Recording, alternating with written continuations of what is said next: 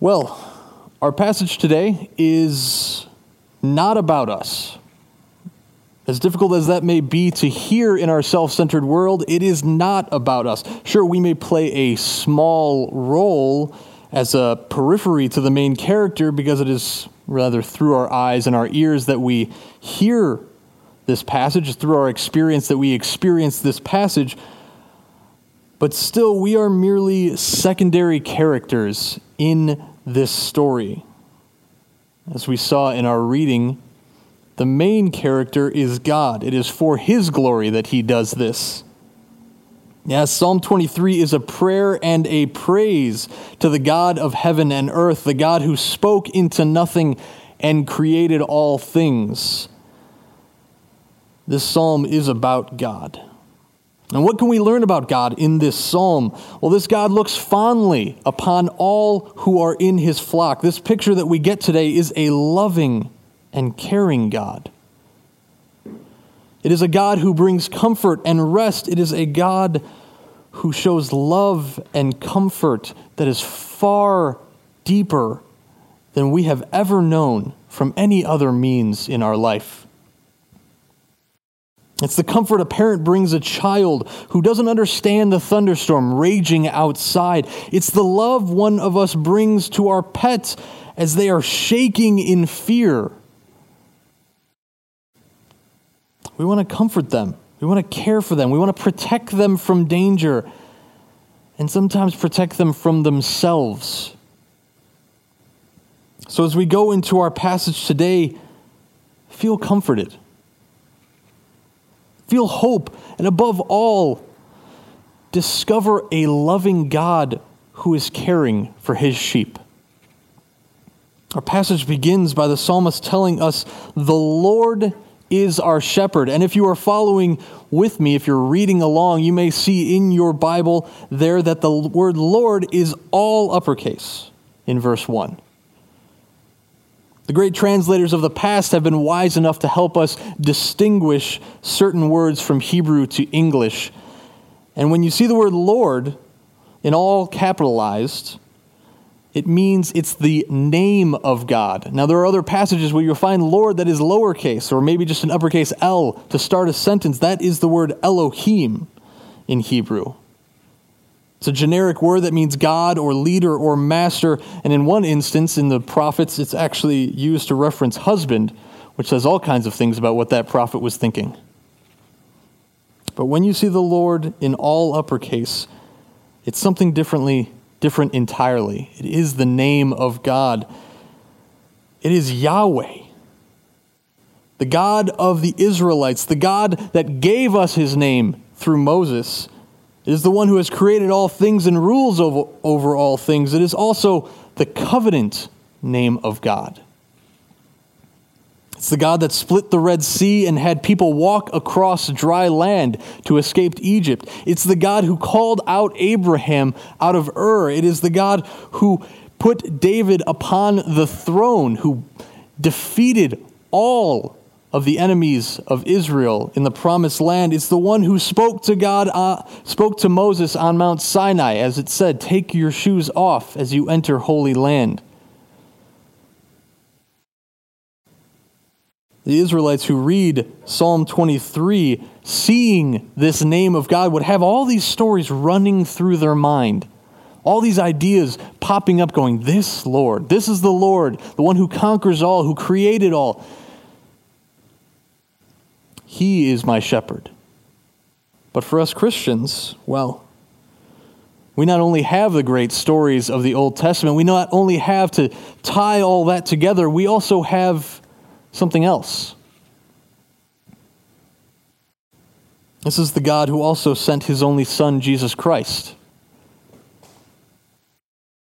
As we read in our New Testament reading in John 10, Jesus tells His disciples He is the good shepherd. He lays down His life for His sheep. He protects His sheep. His sheep know His voice. He calls them by name. See, Psalm 23 and John 10 are directly connected. It's through the lens of Jesus Christ that we can see the fullness of Psalm 23. And so I'm not pulling Jesus out of a hat here. I'm not going to have a sermon that goes for 20 minutes and then right at the end, here's Jesus. Woo! No, Jesus is right here, right at the beginning. The name of God tells us, think of who it is, who has sent his Son, who has created all this. Jesus is right here at the beginning. The Lord is my shepherd, and Jesus says he is the good shepherd. Jesus is my shepherd. Well, now that we've set the stage for who this shepherd is, let's find out what this shepherd does. Now, shepherding back in the day it's a bit of an old world job. It's meant for more agrarian societies, not necessarily fitting in with a bustling college town like Iowa City. So what exactly does a shepherd do for us? In ancient times, it was a dangerous job. It was a bit of a boring job when it wasn't dangerous. You're following around sheep. You're making sure they're not doing anything too foolish. Oftentimes, though, in the danger, you would have to fight off animals. You would have to risk your life to save those sheep from walking off a cliff or falling into a raging river. But the psalmist doesn't go that direction first. The psalmist says in the very first statement, I shall not want. See, a good shepherd, a shepherd that is the Lord, provides for his sheep. Our good shepherd provides for us. And so you have to ask that question, if I shall not want, what exactly do I want? What is it that you want? What's your greatest desire right now? Is it to get back to work? Maybe it's to continue not working or fall back into the world where we don't have to work. Maybe it's to get a next meal. Maybe it's for the stock market to shoot back up and your retirement funds to be replenished finally. Is it to be healthy? Maybe it's just for things to go back to normal. Don't have to sit outside. I don't have to wait. I don't have to wonder about masks and face shields. Let me tell you this. There are preachers out there that will tell you all of this and more can be yours. They'll tell you that all you need to do is believe or give or pray, as though God is some kind of bank or some kind of genie waiting for you to wish for all of this. And he starts handing out the money and he starts handing out the healthy life. No. This kind of teaching is a great detriment to the church. It leads people into great depression. This kind of teaching is just to line the pockets of those ministers who wish to stand before you and say, everything can come to you, just as everything came to me. They think they're placed into this position of great influence, these ministers, because God wants them to be an example to be followed. I say they're placed into this position to show the wrath of God. As our good shepherd said, it will be better for these men if a millstone was tied around their neck and thrown into a sea than for what they're doing, leading people astray. When the psalmist says, I shall not want, he's not saying he is going to get everything he so greatly desires. As we've seen in the life of David, David desired some things that aren't exactly worthwhile to desire. Looking out his window at Bathsheba, he desired a woman who was not his own. See, our desires are foolish. Our desires are self-centered. They're short-sighted. They're wrestled in with emotion and sin. So what exactly is our good shepherd going to provide for us? What is it that we need? Well, it's quite clear in the rest of the passage that exactly what we need. Again, you think of a parent as an example. A parent won't give their child ice cream every time they ask for it. Instead, they hold it back. They get special occasions of ice cream. Rather, eat your vegetables. Eat 4 more bites. Please, 2 more bites. Just 1 more before I throw you into your room so you can leave me alone for a bit.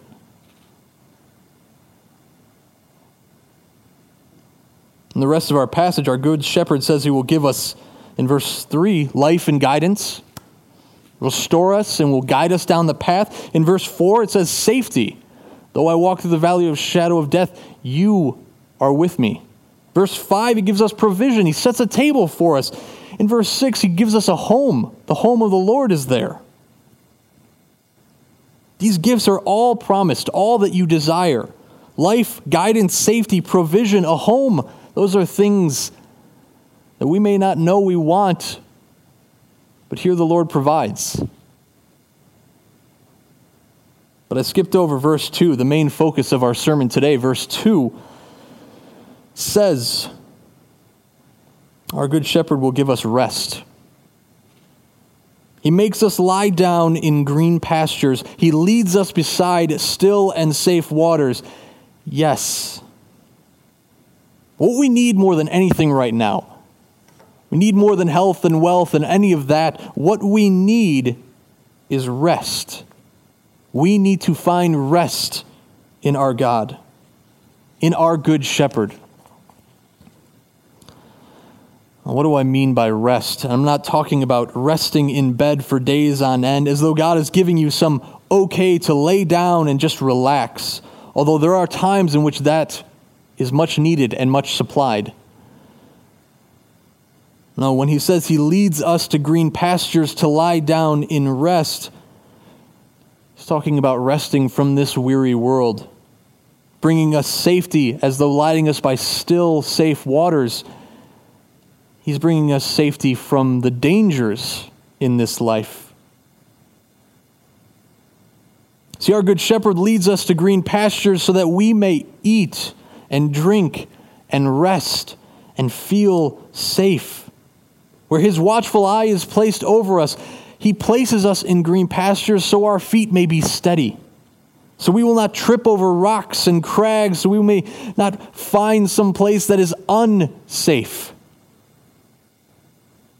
He places us next to still safe water so that we may drink and not be concerned with being swept up by the rush of the river, or find some fearful place to hide in a cave where some animal may grab us.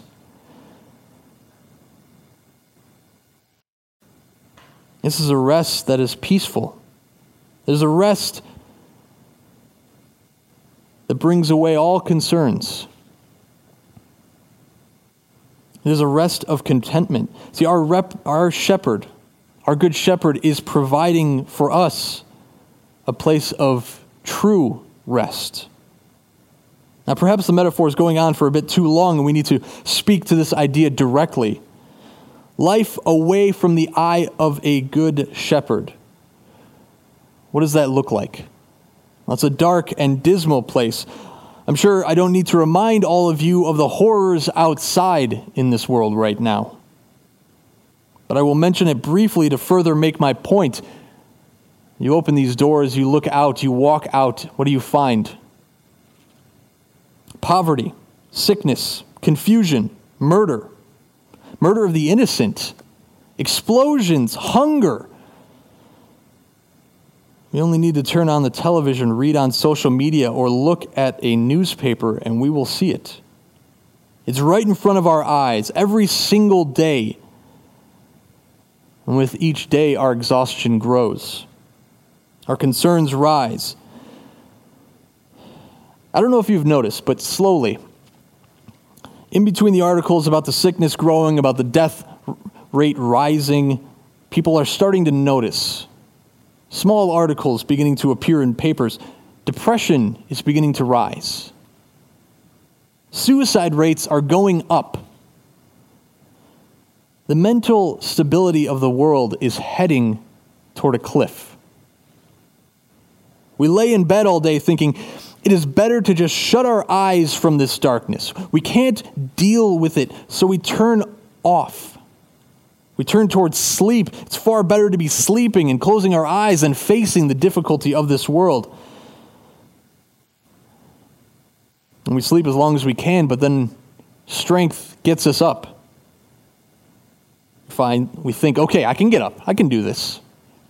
I can get out of this bed. I can get up. I can move forward. Let's face this difficulty. But then we start looking at it, and we begin to weep. And we weep for hours on end, shedding tears for ourselves, shedding tears for those who are suffering. Depression deepens. We can't stop. Now, please don't misunderstand me. I'm not saying weeping is bad, just as I don't think sleeping is bad.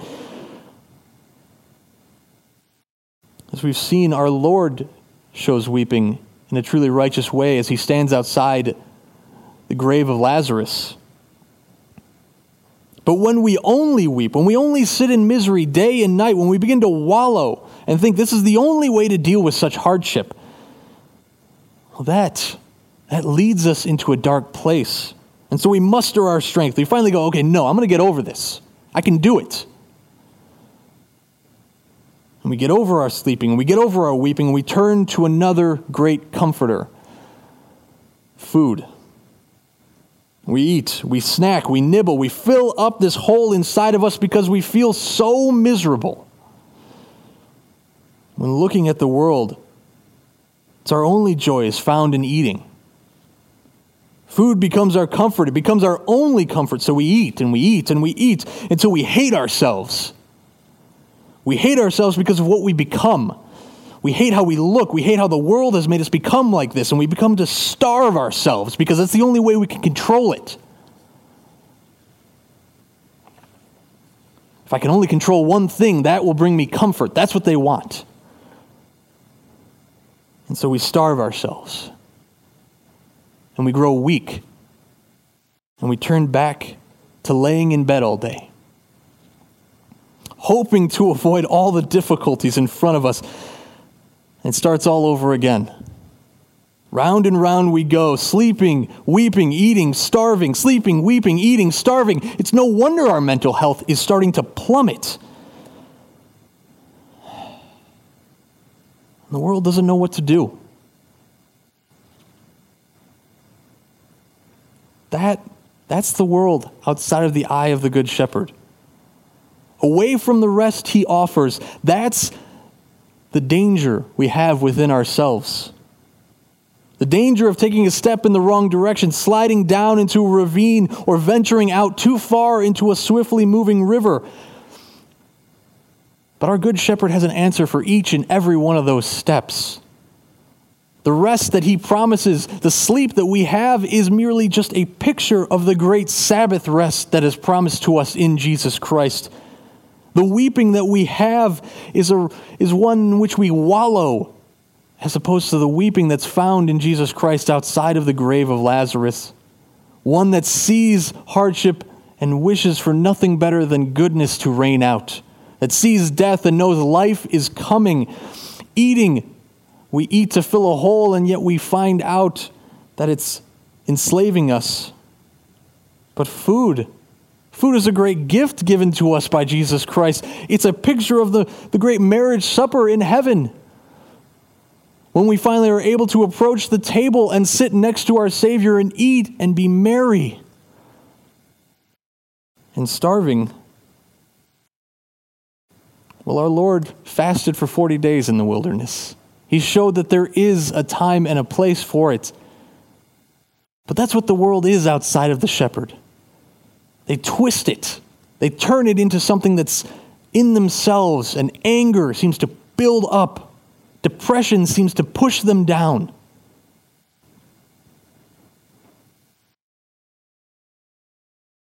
Find rest.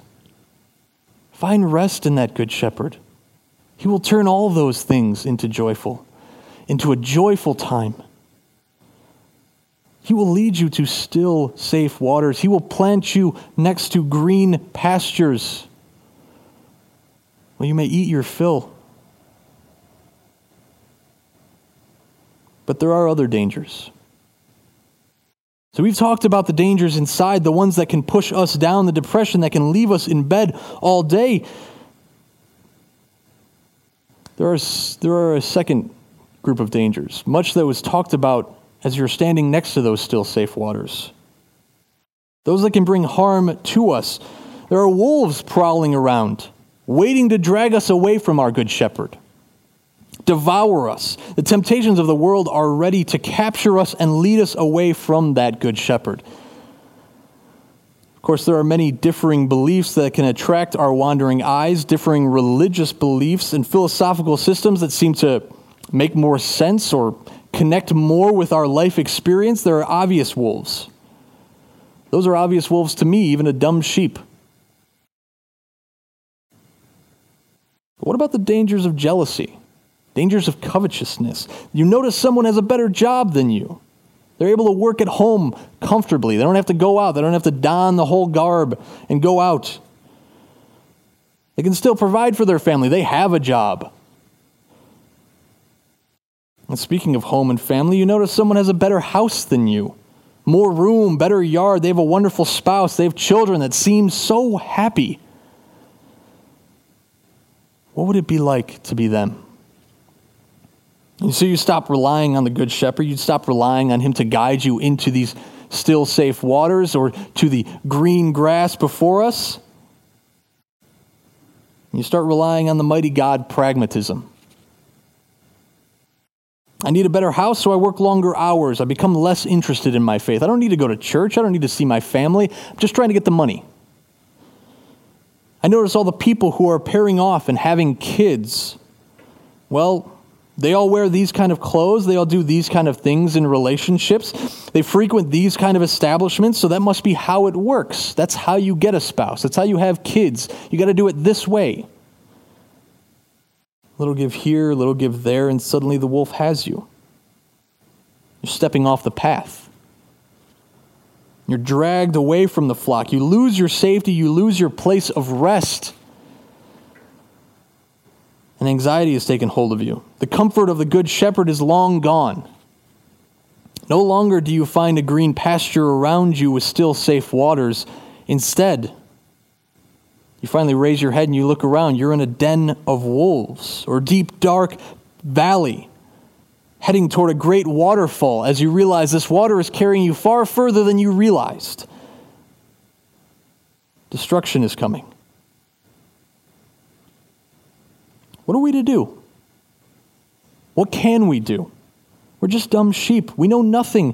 The prophet Isaiah says all of us are like sheep.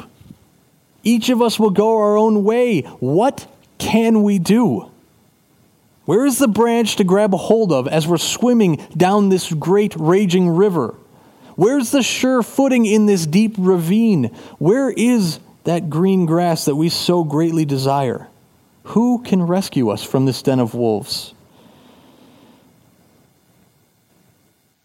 I'll tell you where he is. Where is that one who will rescue us? Where will tell us where the sure footing is? It's right here in the Word of God. It's as we said from the beginning. It is Jesus Christ, the Good Shepherd. He knows exactly what to do. He knows these trails that we have wandered. He knows the dark corners of the world. He knows where we can go for safety. He knows them because he's walked these paths before. He's seen these dangers and he has conquered every single one of them. He not only knows the paths, but he's wandered down them. And he will come and get us from these great dangers. Our Good Shepherd will not only risk his life for us, he has already laid down his life for us. When Jesus Christ was crucified, died, buried, and resurrected, he gave us an opportunity for true rest. At his resurrection, he gave us the green pastures to lie down in. In his victory cry, "It is finished," he calmed the raging river into safe, still waters that we drink from. He has shown us the beautiful and wonderful pastures that we can gather in. His voice calls to us and he gathers us under his protection. When you feel overwhelmed by the darkness of this world, cast your concerns onto the Good Shepherd.